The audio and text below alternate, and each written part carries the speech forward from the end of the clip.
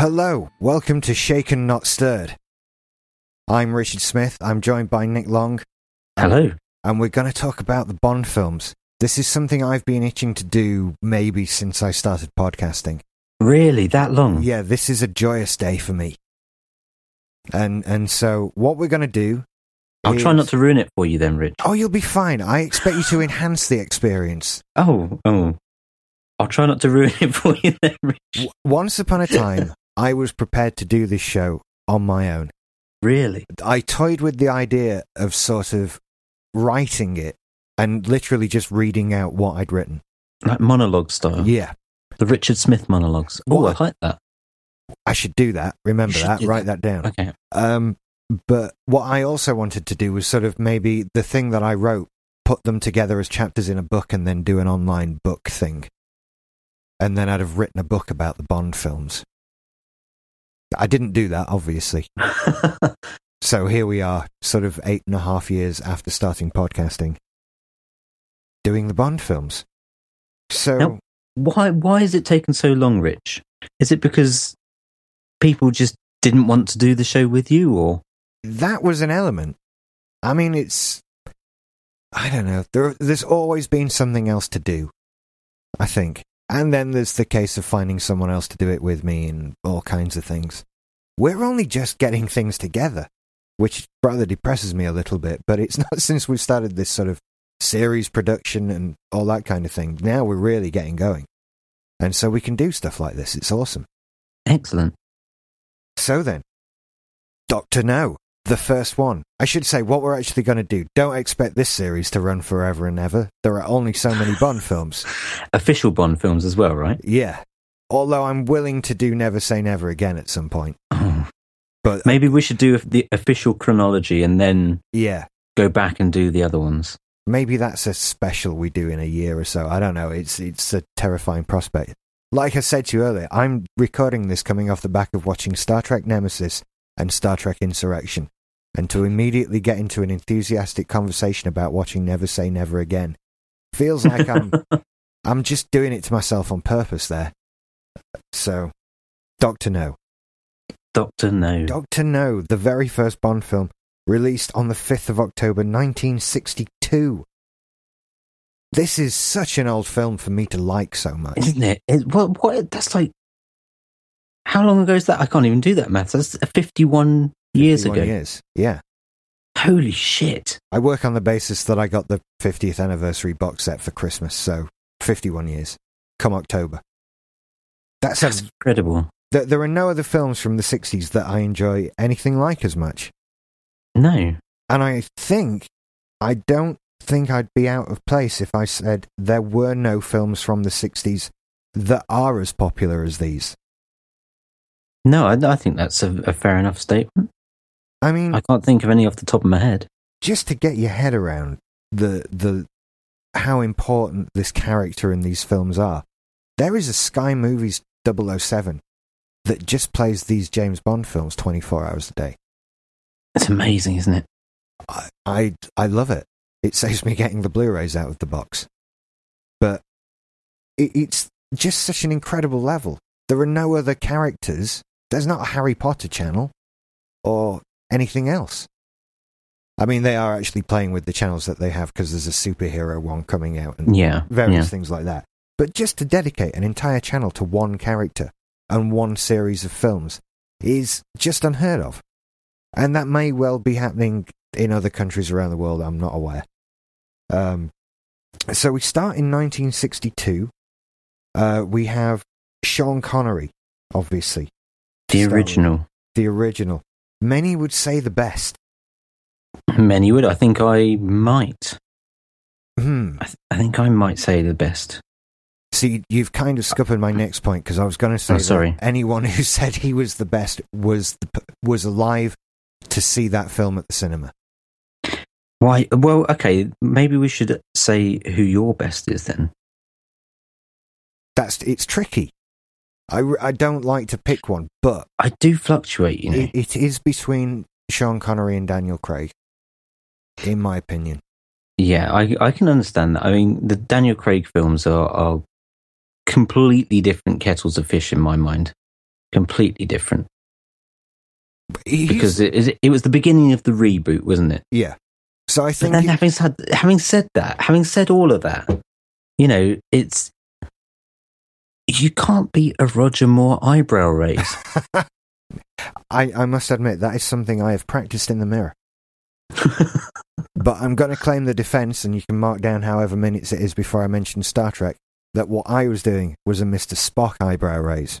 Okay, well... It's very similar to a Roger Moore eyebrow raise. It is, but you mentioned Star Trek way before this. Oh, have I done that? Remember those two films that you... Sorry, yes, I've done that already.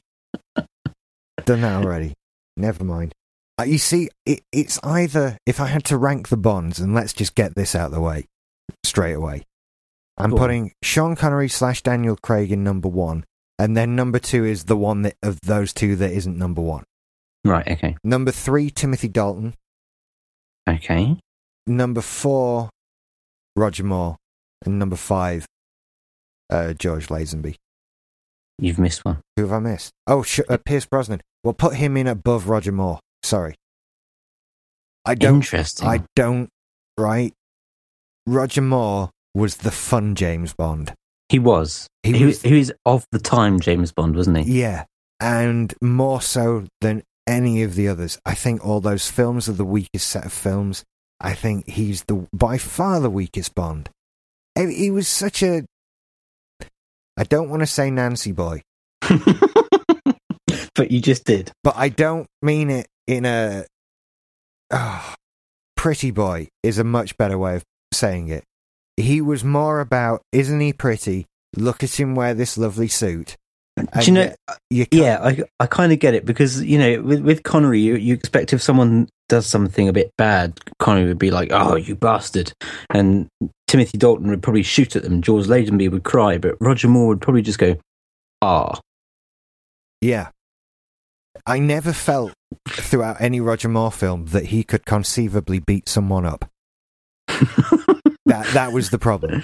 Whereas Sean Connery, I mean, he beat people up for fun in real life. If you haven't read Michael Caine's autobiography, have a read of that, because he used to hang out with Sean Connery, and he has stories about nights out with Sean Connery where a group of lads would start shouting at him, and Sean Connery would go over and beat the shit out of all of them. Because that's what he was like. Amazing. And so when he's fighting Robert Shaw at the end of From Russia with Love, that's an awesome little fight. Yeah. Whereas with Roger Moore, you just think, why haven't you killed him already? I think also you can tell as well in the Roger Moore films that a stuntman did most of the stunts and fighting. Exactly. A couple of dodgy wigs in there. I think all of them sort of maybe even Pierce Brosnan have some very dodgy shots, which I'm sure we'll cover in various films. So that's do you want to order the Bonds then? Where are you with it? I don't know. I really don't know, because I love them all in their own way. Like, each era for me is almost like a subset of Bond films. Because the Roger Moore ones are probably the ones I've seen the most, I would say, because they were the ones that were played on telly when I was a kid. And my mum and dad love Roger Moore as an actor, so they're the ones that the family would sit down and watch. But Connery is he basically invented the character of Bond, didn't he? Absolutely. He's the epitome of that character in the films. Timothy Dalton, he was the Bond of my era in the 80s, so that's he's my favourite for that reason. But then George Lazenby, I thought he wasn't as bad as he gets a bad rep for. I agree. I think he was in the wrong film, maybe. I think it was a bad example of a Bond film. And he really wasn't all that bad in it. I think it would have been awful had they kept Sean Connery in it, that film. It was just a bad Bond film. It did have some elements that I liked in it. I won't go into them now because there weren't many, and we're going to have to do a show on it in a couple of weeks. Yeah. So, but then Daniel Craig, he's done a fantastic job of rebooting and re-energizing the franchise. So, yeah, and I like Pierce Brosnan as well. They are all perfect for their era. Yeah. And I think maybe it's just that Sean Connery is held up the best. Yeah, I think you're right. And maybe it's just because it was so long ago that it kind of feels almost otherworldly. Whereas I can still remember what life was like towards the end of the Roger Moore films actually coming out. And remember that it felt, I still remember seeing trailers for these things on TV as a small kid and how it was exciting. And now you look back and go, oh, that was Octopussy. That's rubbish. I will say that going back to the Sky Movies 007 channel, the trailer they've got for that is phenomenal. It's one of the best examples of editing many things together. Isn't it? Yeah. I can't praise them enough. Whoever did that gets a week off. In my book. That's, Just a week? Just not bonus or anything as well? Pay rise, perhaps? Just a week pay rise. A whole pay rise. Gosh. Why don't you promote them while you're at it? They could become like middleweight editor as opposed to junior. But there'll be a really good junior. Oh, well. I'd talk it through with them then. Pick your prize from this range of exciting offers.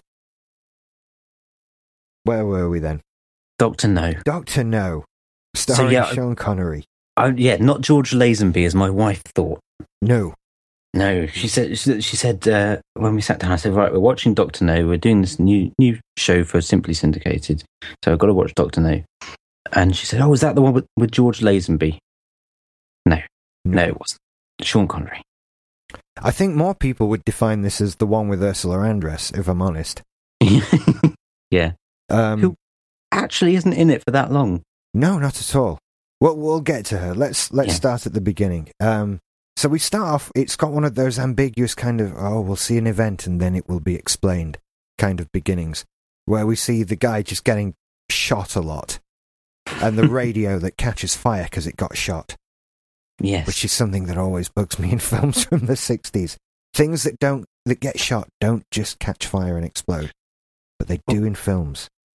We should go back a little bit, Rich, and talk about the title sequence. Oh, right, the flashing dots. Dear God, that went on forever. I hate film opening credits at the best of times, so you're preaching to the choir with that one. It went on forever. I'm just running through it right now as we speak, and it did set a trend. It set a trend for the Bond films, but here we go. We're 2 minutes and 40.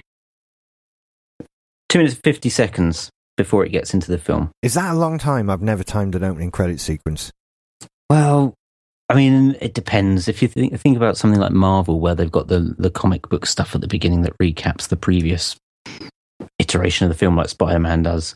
But it's just, they put all the credits at the beginning. All of them. Aren't there rules, though, about who has to get a credit and in what order? Because it was when George Lucas didn't do that for Star Wars that he got bollocked by the DGA, Directors Guild of America. Yeah, he did, which is why he left them and then hired non-union workers. See, honestly, I hate opening sequences. If I were a director, I'd write everybody's name on a card that had to be on at the beginning, flash it up, done, and now the film. That's just. I don't even like opening credits on podcasts. So it starts with the three blind guys, right? Yeah, that's right. With the song. With the song. And we should say that this is all set in Jamaica. Yes. And the guy gets gunned down and they have this initial scene with the radio exploding and the woman getting killed straight off the bat. I thought that was a bit harsh. I really feel bad for her every time I watch it. Like, you're just doing a job. Like, you might not even know what your boss does. All you're doing is answering the phone. And there you are, shot dead. You might be somebody's waiting to pick you up from work later. I don't know why. There are certain characters in Bond films where I really do fill out their backstory in my brain. And I feel really bad for them that they get killed. It's just really sad. You know, like they did in Austin Powers with that was Bob. Bob got killed. Daddy's not coming home today. So yeah, I always feel that for her. Now then, we have the opening. Don't we then have the opening credits with the flashy darts? No naked women at this point. No. I'm forgetting now when the naked women came in. It wasn't long. They were definitely there for Goldfinger, weren't they? It was probably just Goldfinger then. Probably. Goldfinger. And they went, that works. Put them in. Yeah, and then we got naked women dancing in silhouette for the next 40 years. Bizarre. I must say, I have met the lady who designed, along with another guy, all the opening and closing credit sequences for the Bond films, and she is lovely. She's a lovely lady. So I'm not gonna. I don't doubt her as a person. I'm not gonna upset anyone by bashing them too much. I enjoyed them when it got to the 80s and they invented 007 shaped laser pointers and shone them on ladies' boobies. That was fun. One in the shape of a gun. Where's it going? Oh, you're not going to see a fanny. There you go. We should also say, are you at work right now, by the way? I am, yeah. Will you just admit to everybody where you're sat right now? Because it's only relevant here. It is only relevant here. I'm sat in my offices at Pinewood Studios, home of James Bond. Just outside your office front door is the wall that Sean Connery crashes his car into in Goldfinger, isn't it? It is, yeah. And just round the corner is the actual 007 soundstage. It is, yeah. And in fact, probably about 40 yards just to the right was a couple of sets for Skyfall. They were everywhere, yeah. Yeah. Yeah. There's history here. There's history. I just want to give everybody who's listening to this show the same opportunity to be jealous of your workplace that I've had. Really? I'm sat in Haworth. Of course, it's an awesome place to have an office. It is, yeah. Of course it is. Let's be honest. Although I should say, today the view from my window is a catering truck. And not even the front of it, it's the back of a catering truck. Oh, that's a shame. It is. Mind you, in my kind of office today, I could see Michael Storer, so... You win some, you lose some. Exactly. You know, it's all right now. I can see a windmill and a valley and everything. This is my reward. We're having trouble on this one, aren't we? James Bond's initial introduction is just one of my favourite scenes in all of cinema. The way it's cut together, the way it happens so very slowly. And you don't see him at all until he utters his name. Exactly. We start off because he's playing cards in the casino, Baccarat, I believe, which is a fantastically simple, straightforward and dull game, made famous only by this film. I tried to play it in Vegas. It's like, is that it? What? How is there more simple than blackjack as well, isn't it? It is. It's like, how does a tense situation ever arise over this game? That is the most simple. Do children play this? But anyway, he's playing cards and he's doing it's a shoe, isn't it? A shoe of cards. And all that. And we see his hands. That's the first shot.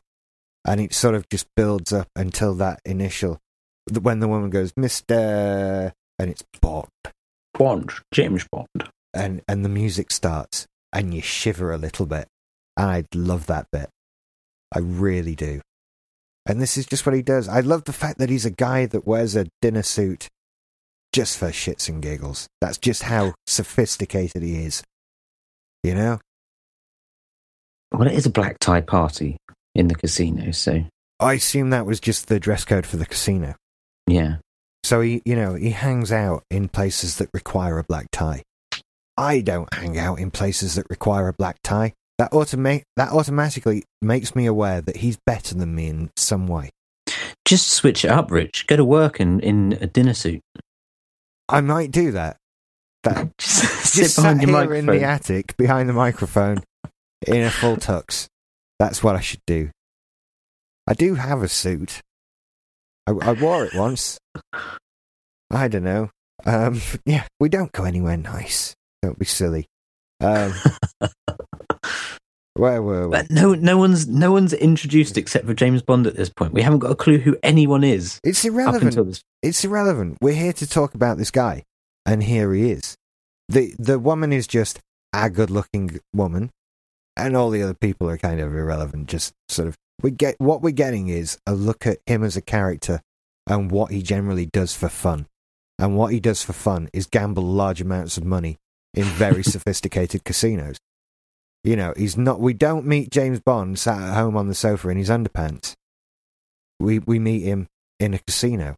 It's a very significant thing. Because like I said, I only said it half jokingly. It does let me know that he's better than me in some way. Yeah. Because he hangs out with a higher class of person. Yeah. He's sophisticated. He is an English gentleman. And that's the part of the essence of the character, that he's smart and sophisticated, but he can pull your fucking head off. Pretty much. He gets called in and given his mission in what becomes a wonderful sort of... There is a great structure to these films that begins with this, that at the beginning of every film, he's going to go and see M and get his assignment. And then the fun begins.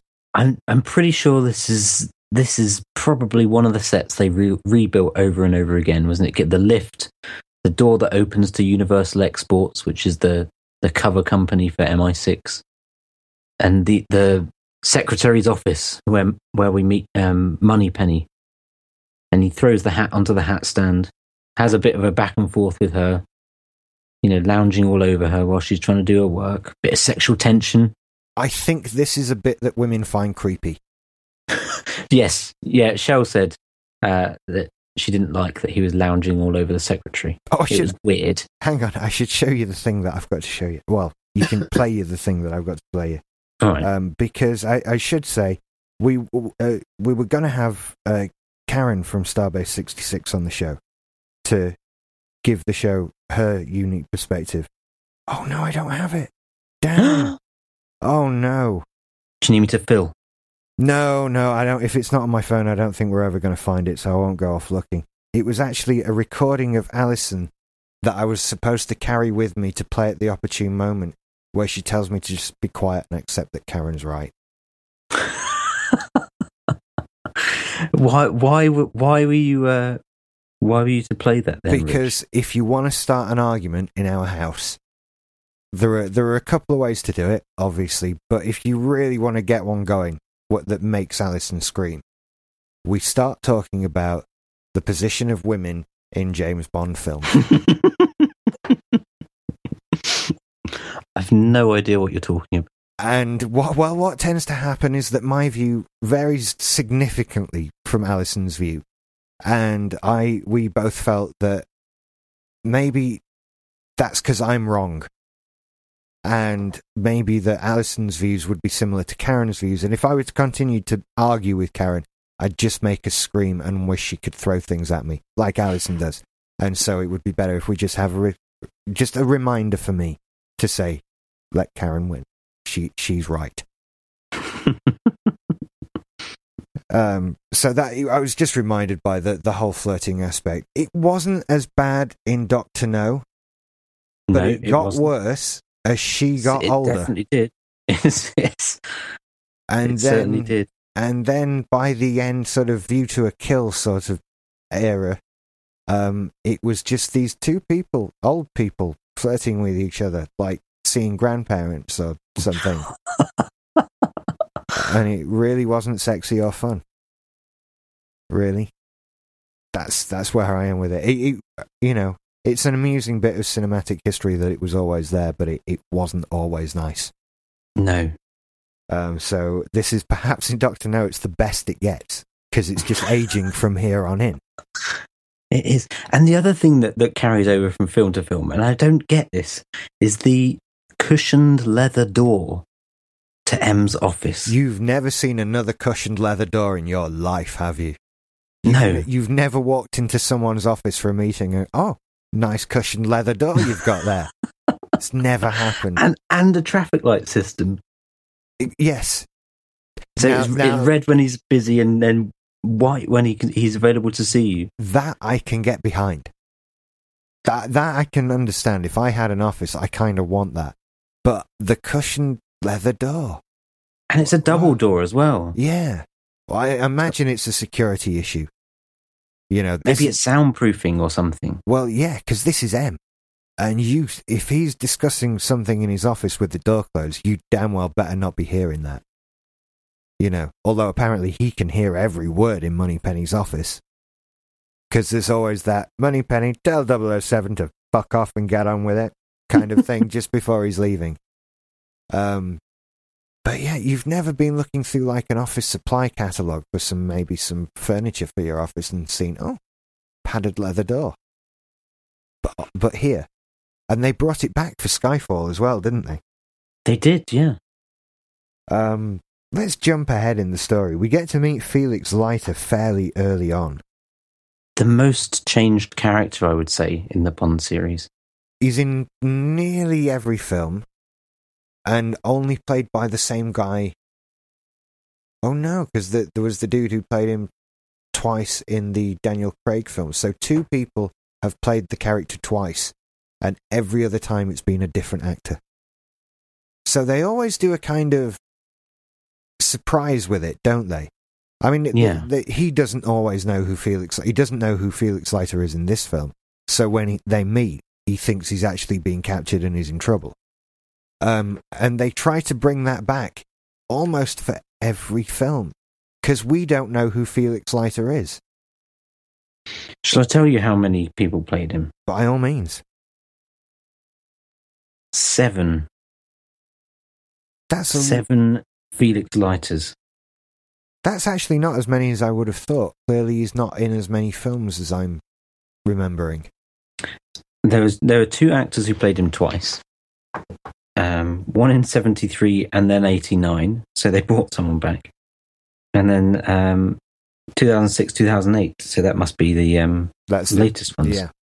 I think it was I can't remember his name now. It was the guy who was Felix Leiter in Live and Let Die and License to Kill.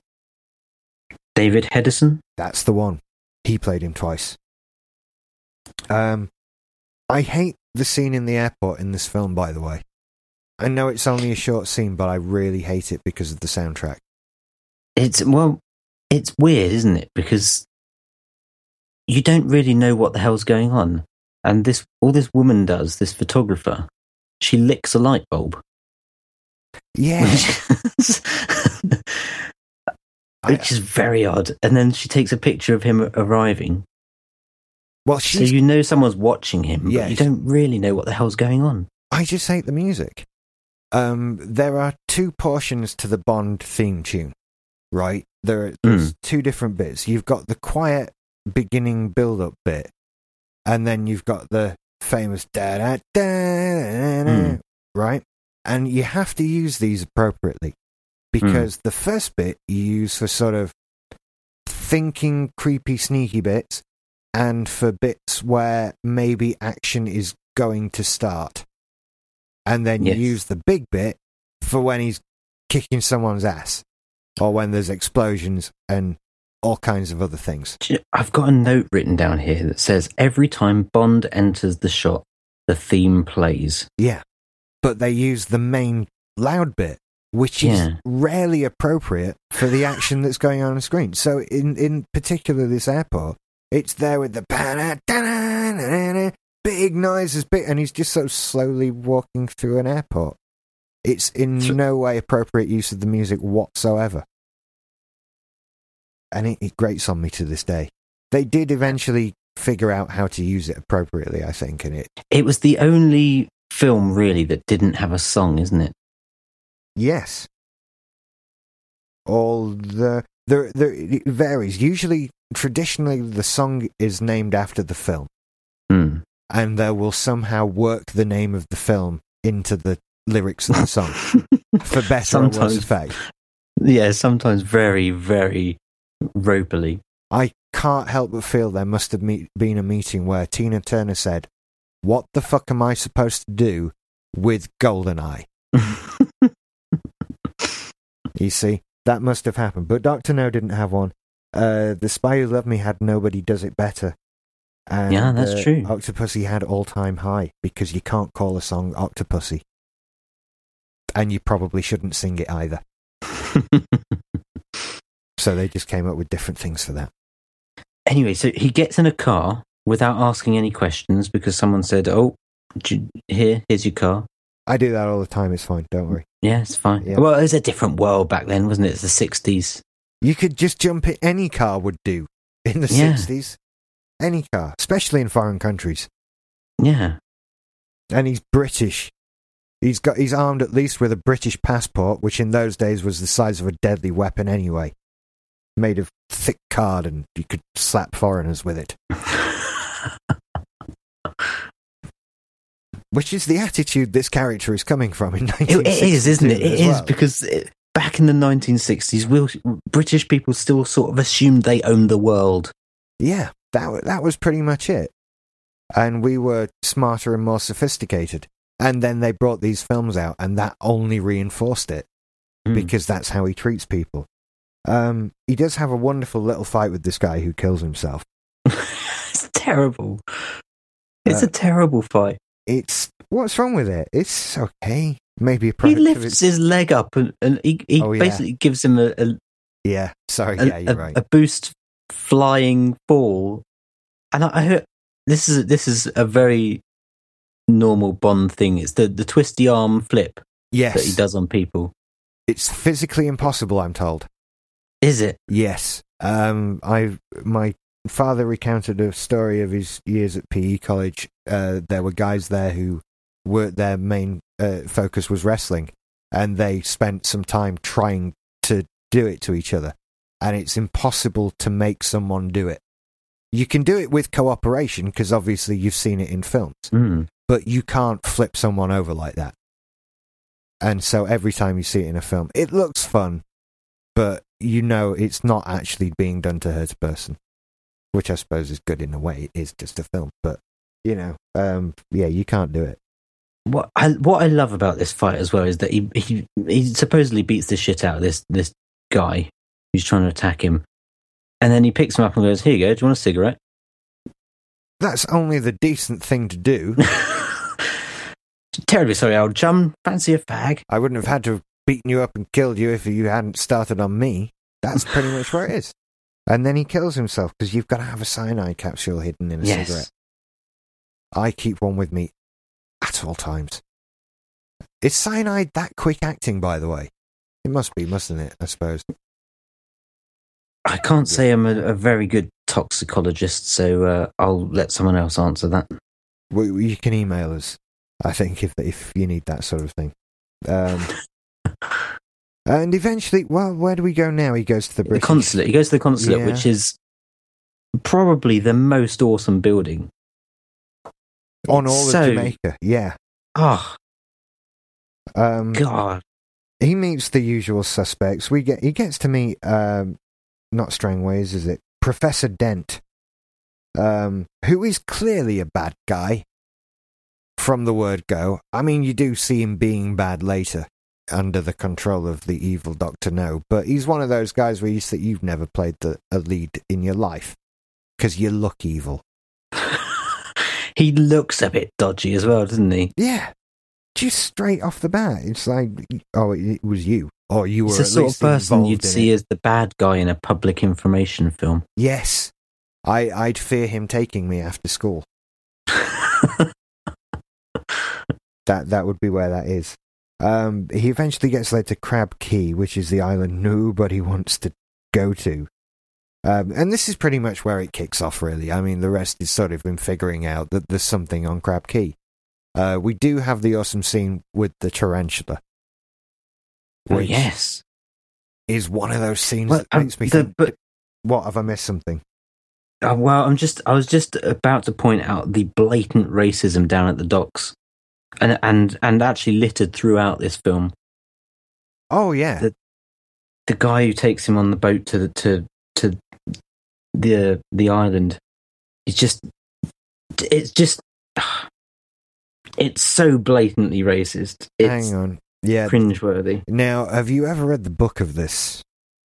I have, yes, not for a long time, but I have read it. I have reasonably recently.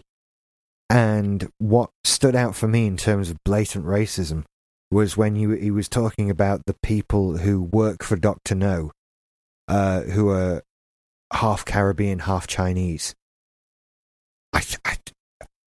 I'm not sure that I'm making the word chiggers up. Shit. It was something sort of, fuck me, you wrote that down. Holy oh crap. My God. It was, there's just some, and this is the sort of thing the books and the stories and these films get criticized for a lot. The film's nothing like as racist as the book. The book is the books. He is an utter asshole as well. Yes, and not so much in the films. You have to try and make the lead character a bit nicer. You wouldn't necessarily care if the guy in the book died all the time. That was the problem. He's not as charming in the book as he is in the films. And he's certainly not as racist in the films as he is in the book. And in fact, it is I look at it as a relic from an older time when attitudes were different. I think as long as you can look at something that is of this nature in that way, then it still has a place. It becomes a bad thing when people start looking at it and thinking that, well, James Bond's slightly racist, it's okay if I am. You have to realise it was written in the 50s and filmed in the early 60s, and now it's 2013. And the same goes for sort of attitudes to women and that sort of thing. It's a very sticky issue. Like I say, if you want to start an argument in our house, that's one surefire way to get us onto it. Because the opposite attitude is, well, it shouldn't be there at all. So I think, so what we're going to do, not watch Dr. No again. I've seen it 7 times in the last 2 weeks. I can't not watch it. So, yeah. But it is a bit racist. It really is. There's no doubt about it. Don't be like James Bond or Ian Fleming, people. It's not nice. I wish I could remember that word that he used. I hope it is what I said, because otherwise I've just made up a really racist word. I'm just looking for the Wikipedia page on the novel in the hope that there's a section on racism. Oh, damn, there isn't. Reviews. No, there's nothing. I'd have to read the whole thing, and it's very large. I've got to say, there's the whole section after he goes to the dock where he goes to the bar, and apart from the fact that the sound quality on the copy I watched was shocking, the music and everything that's going on around it, I was like, what the hell is happening in this scene? I've no idea. Because they end up catching the photographer who licked the bulb on her camera, and then let her go, and had a chat with Felix, and had a bit of a chat about what was happening with Dr. No and stuff, and that was it. As far as I could tell, there was no real plot. There isn't really. That's what I think is a little bit slow about sort of you've got the first sort of act, which is okay. It's the middle act that I think it does lull as a film, because it's all about him getting out to Crab Key, and then stuff starts happening. That's where he's going to meet Ursula Andress. That's where the stuff with the supposed dragon is. And that's sort of the only place where it varies from the book as well. They kept the giant squid fight out of it, which I think was a wise decision in 1962. It would look shit now. But yeah, the middle bit of this film does lull quite significantly. There's some fun music in it, though. They got a number 1 hit in Jamaica with the song they wrote for the film. Did they? I think that was the little bit of trivia I read. Yeah. Jump Up. It's fun. Very Harry Belafonte-esque, I think. I can't find anything about the racism in the story. Where are we then? He meets Dr. No eventually, which becomes a sort of... It's a big setup for more than this film, isn't it? Because we find out about Spectre, which is actually an acronym for something. It is, yeah. Seriously perturbed, evil characters I don't know. I don't know what it stands for. I'm trying to make something up, but I don't know. It's Special Executive for Counterintelligence, Terrorism, Revenge and Extortion. That's a big acronym, isn't it? But that's what they do. To make it clear, this is what gets me. They're a terrorist organisation with a very well thought out name and a smashing logo. You know, they've got PR people involved here. They have. In this.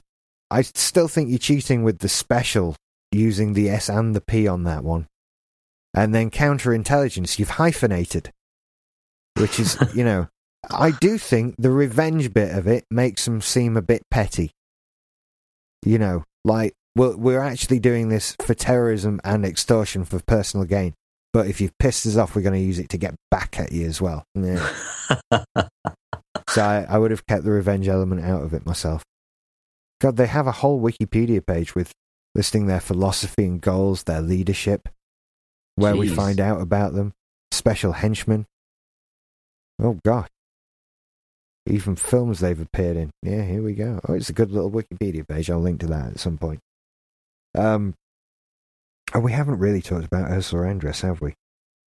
We haven't. We've skipped over her. We have a bit. We've skipped over the whole middle section where he shoots people and chases people in cars, and then arrives on the island blatantly in daytime when it was filmed, but they've tried to make it look like night because I don't know many lighting techniques of the sun and moon that look similar. No, I'm aware of. But yeah, so they get to the beach and they hide out on this island, and this chick in the bikini comes out of the sea with a shell. And bearing in mind they're supposed to be incognito and undercover and not seen on this island, he sees this lady in a bikini and goes, "Oh, I think I'll reveal myself." Yeah, I'll get out for no reason whatsoever. Yeah, I could just leave her alone, but am I remembering? Am I remembering right that they spend a lot more time together in the book? And he meets her beforehand. There isn't this great reveal out of the sea, or maybe there's more stuff. I think that this. was for visual intent, wasn't it? Yeah, which works very well. I don't know how controversial a thing this is to say. I don't think she's the hottest Bond girl. No, I don't either. But at the time, she was a model, wasn't she? Yeah.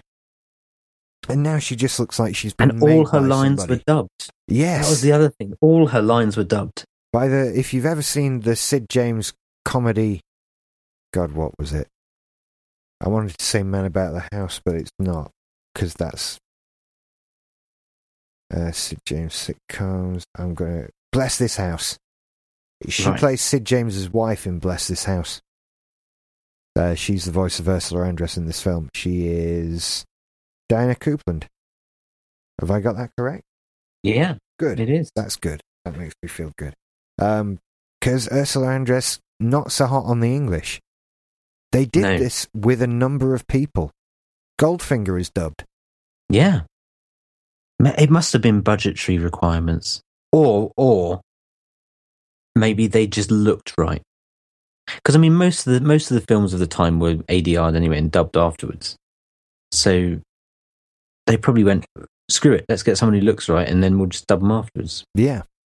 There's a lot in Thunderball as well, from what I understand. I think Largo's dubbed for most of the film.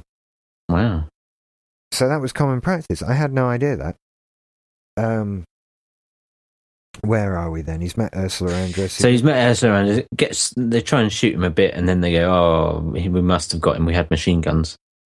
And they are the shittest henchmen in the world, aren't they? And then they go through this swamp that looks like such clear waters in this swamp. I'm sounding very negative about this, but I retrospectively, this film there's so many holes in it. There are, absolutely, but not to the point that really ruin it. I mean, the things we're picking on are kind of just elements of it being a film made in 1962. Yeah, and if it was made, even if you got the exact same script today, you would make a much grittier film than this. Yeah, working from exactly the same source material. So I can't. That's why it doesn't really ruin it for me. but for some reason I feel I can detach myself from what I'm looking at and concentrate more on what they would have gone for given the opportunity to do so. Again, mark it up. That's what you learn from watching original series Star Trek. Yeah, it looks awful, but it was made in the 60s, so that was the best they could do. And you have to just play along with it. It makes it more kind of let's pretend time, but it's what we've got, so you go with it. I will say, though, that for... Like, you're saying they would remake it grittier today, but he kills a lot of people in this. Like, he doesn't knock them on the back of the head to knock them out. He kills them. Oh, yeah. He drowns them, he shoots them, he breaks their neck, pushes them off cliffs. He's a cold-hearted bastard. He really is. You know, he's the hero who kills. And there aren't many of those, if any others. You know? I can't really think of any, main hero that has a body count behind him like James Bond. Unless, I suppose, you get into the whole... Rambo or something like that. That sort of thing. You know, if the guy who goes and kills an army but with they, a gun. They were big superhuman soldiers type things, weren't they? So yeah, that's not what James Bond is. He's cold-hearted. He's just a machine to some degree. Which, again, is played up more in the Daniel Craig ones than it is with any of the others, but you see elements of that in Sean Connery. Yeah. You know, I think that the meanest one in this one, I think, is when he kills Dr. Scientist from earlier, who comes to, when he's the guy who comes to kill him in the night and empties his gun onto the bed. And he sits in, and he just shoots him dead from across the room after a conversation. There's no struggle or fight. It's very cold-hearted, and that's part of the attraction of the character for me. It's just dark. So, yeah, but you're right. The swamp is clear. I've been to a swamp, and I wouldn't have got in it. Please excuse me for 1 second. Alison is calling. I have to take the call. This is awful. Sorry. Okay. Hey there. Yeah, we're just recording. It's okay. Done it. Okay. See you. Love you too. Bye. Sorry about that. That was nice insight into your relationship. It is. She was calling to remind me to feed Barclay. Because he'll let himself go hungry. He won't bug you for food at all. No, that's all he does, actually.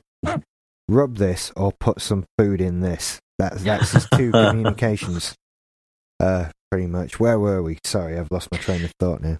So they've gone through the swamp. They've survived another search party by breathing through some bamboo and hiding underwater. And then they just hang out for a bit. You know, they're on a dangerous island, surrounded by enemies, but they decide to sort of sit down and have a chat and let the black guy be the lookout. Well, you've got to rest. Well, yes, yeah. You got to rest after all that washing in crystal clear water. Yeah. And then the guy comes back and says, "Oh, look, you got to come and see this. That's sort of about a mile away that we've got to run to." And they go through some more swamps, the mangrove swamps, I think it is. Yeah. And they see the dragon. That I thought was the silliest bit, because it comes from miles away, ever so slowly. Yeah. And it kills the guy. And you just think, get out the fucking way.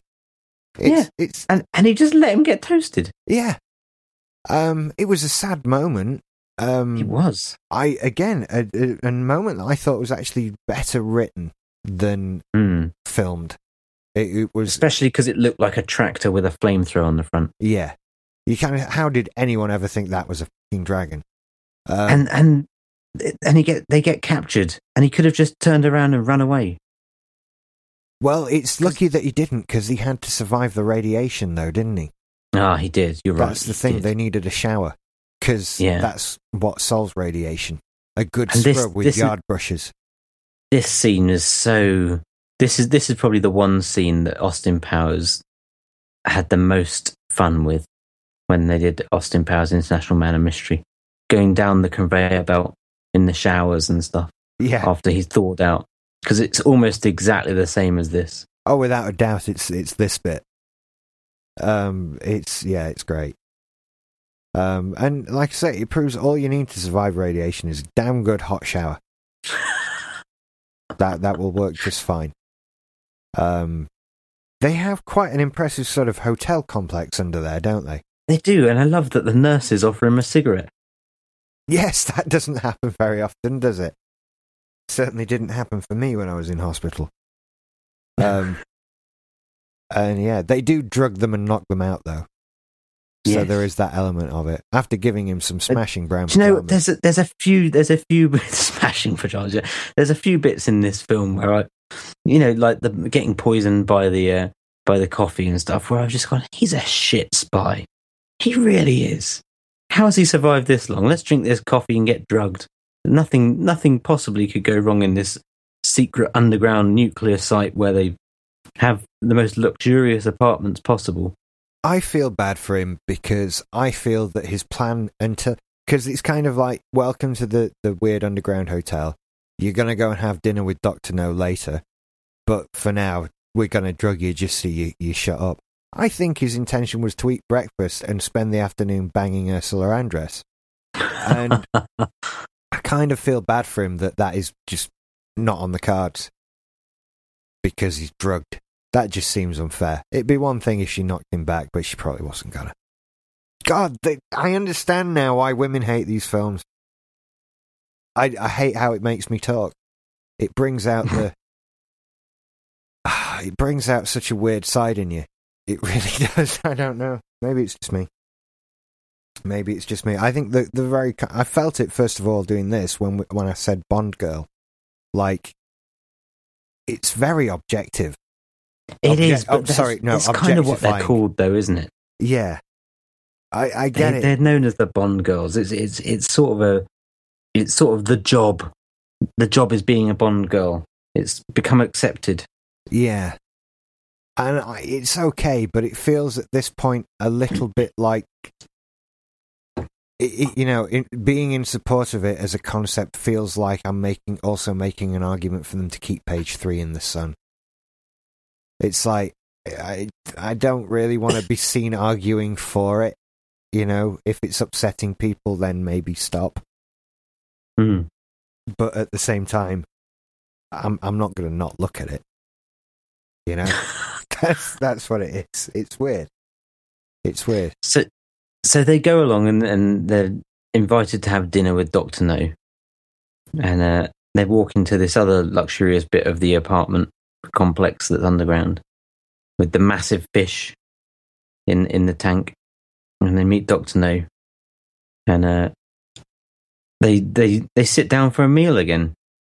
And Bond is offered a drink, his famous drink, but stirred not shaken. Yeah. Or isn't it a Bollinger at this point? Oh, it might be. Sorry, yeah. A Dom Perignon 53. And then he says, just wine for the lady. Yeah. She can't possibly have anything else. Or make her own decision in any way at all. And then they bring these drinks, and he just drinks it. He's just been drugged by coffee, and then he's offered another drink. He's like, yeah, sure, why not? Can't possibly drug me twice. There is also the other element of, there's Dr. No, get up and stab him a lot with your fork. He's this little old guy. As they're walking to the dinner table, though, there's this brilliant moment on the stairs where he looks at this painting.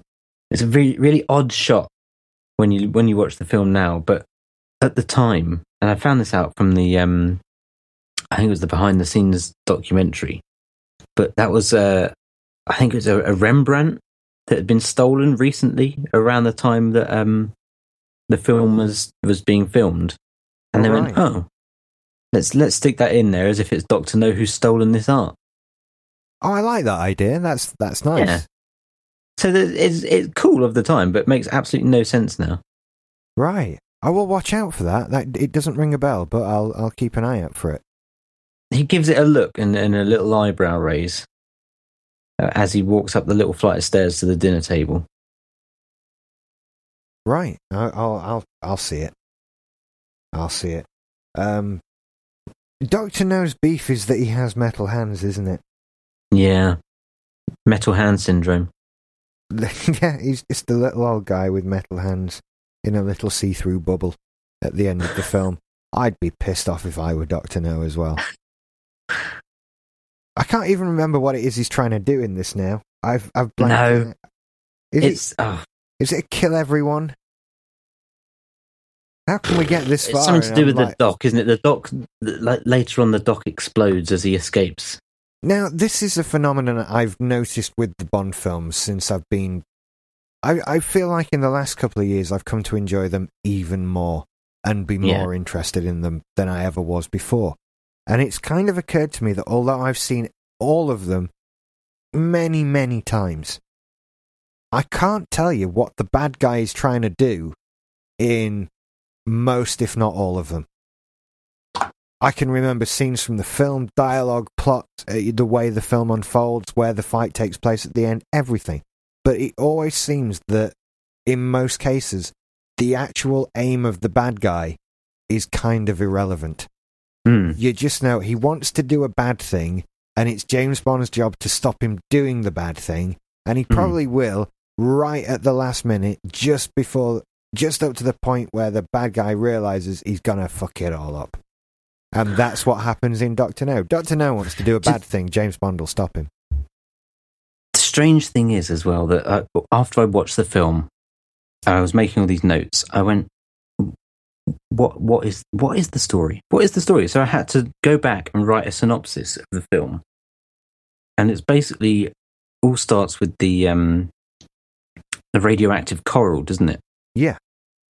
And then he goes and sees a coral expert who says that it's nuclear and the island is where the nuclear rocks come from, and it's Dr. No is making a nuclear reactor on this island to make a nuclear rocket to send and destroy someone.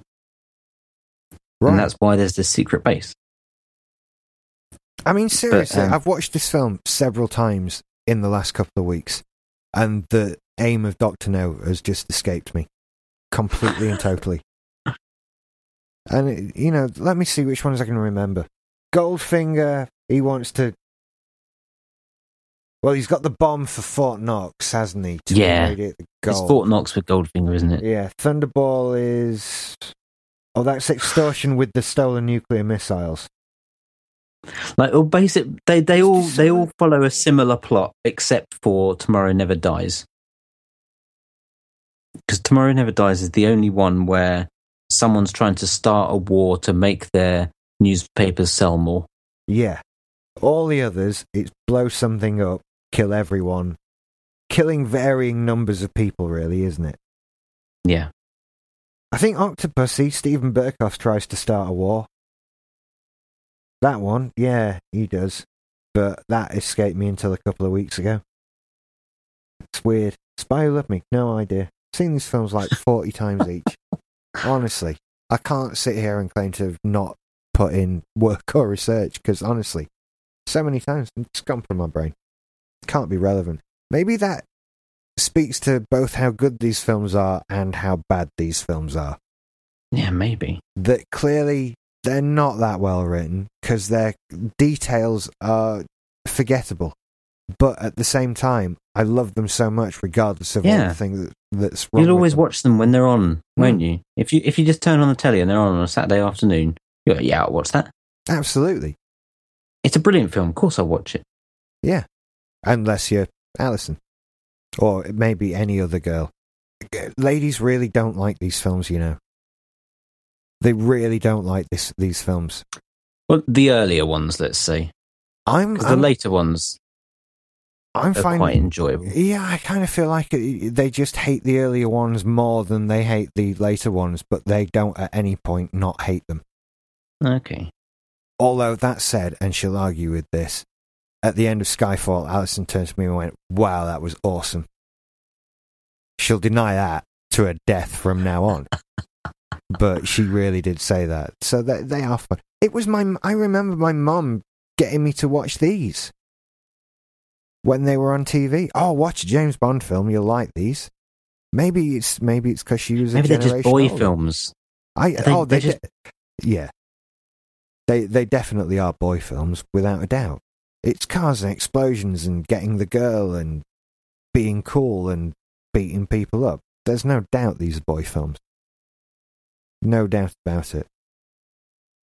But anyway, so he's had dinner with Dr. No, and he manages to escape his cell after he's been taken back to the cell. The girls disappear at this point.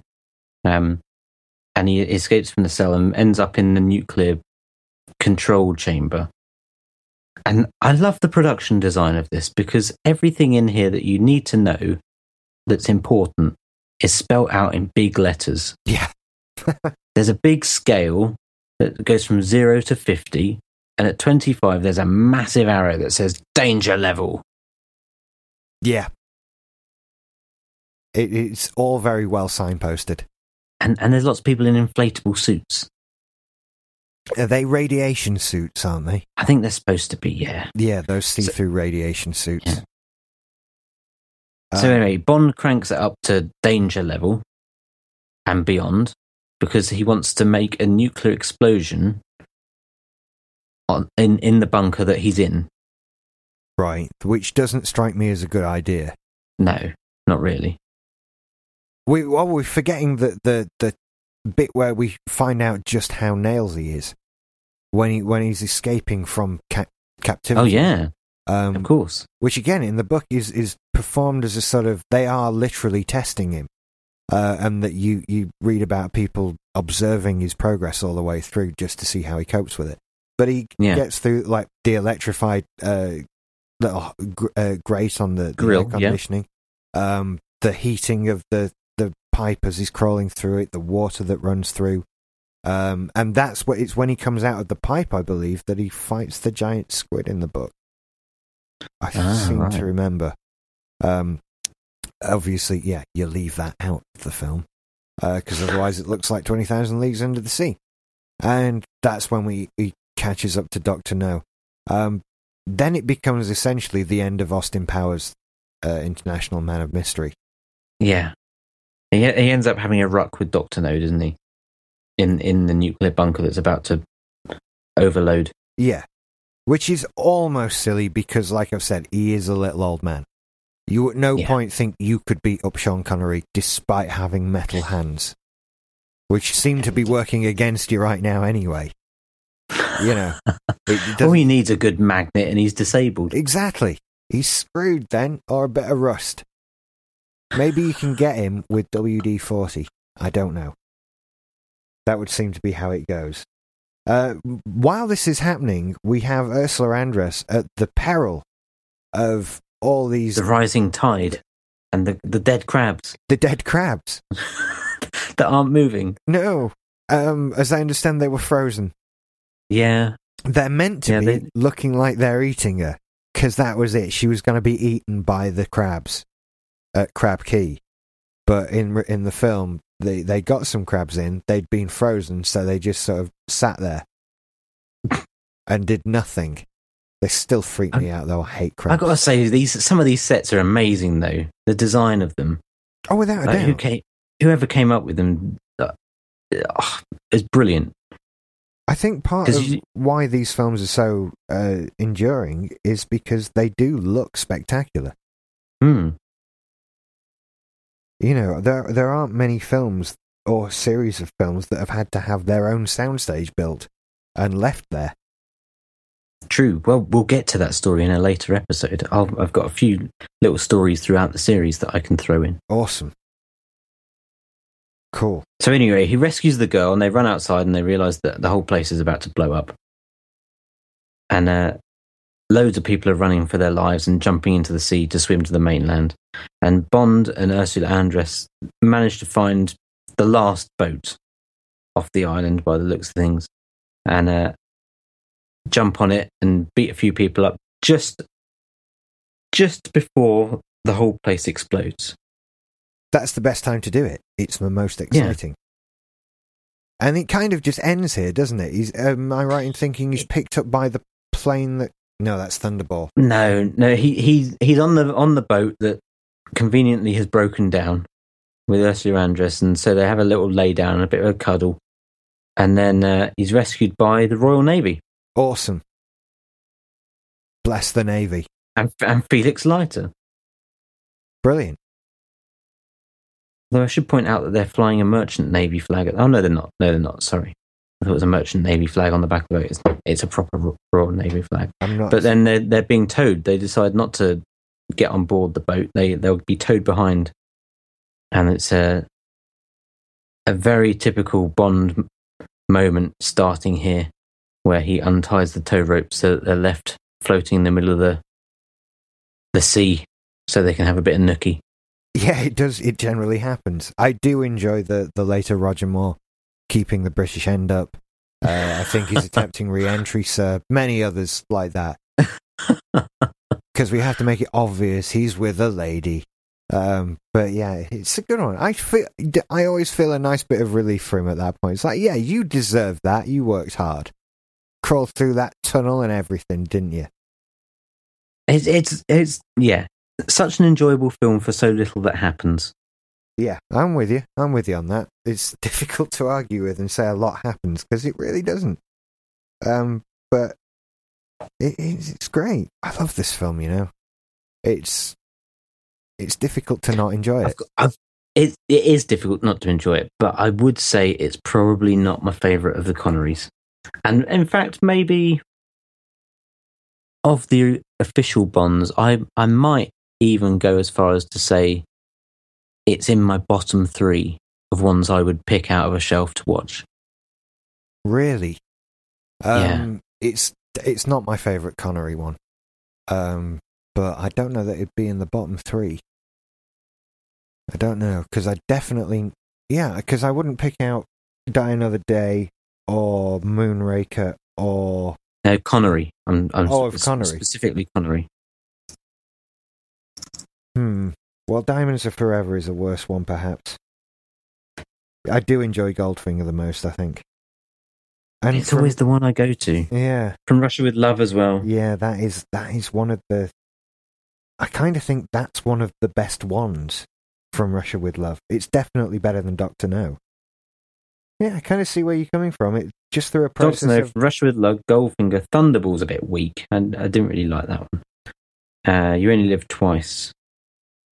Also fantastically racist, that one. Diamonds Are Forever, and then Never Say Never Again, which I didn't really count. Yeah, Diamonds Are Forever wasn't a good one.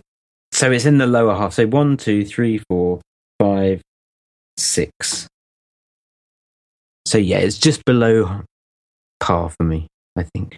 Yeah, I see. I couldn't argue with that, really. You've convinced me that's where it goes. Yeah. Anyway, then.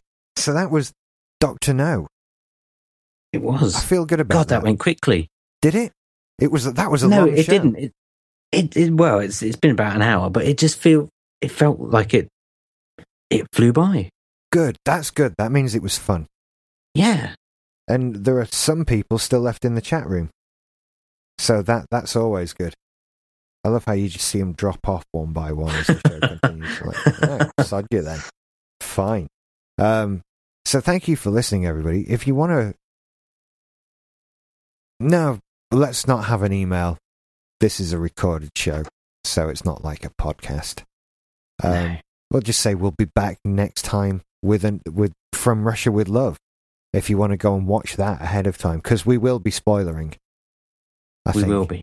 I think we have to. We can't talk about it without it. No. So go and watch that film now. Get it on Blu-ray or get it on DVD. It's an awesome set of films to own, really. Or just go and watch Sky Movies 007. It reminds me... Constantly. Yeah. Just leave it on and upset your wife or girlfriend. That's how it goes. So, thank you for listening, everybody. Bye-bye.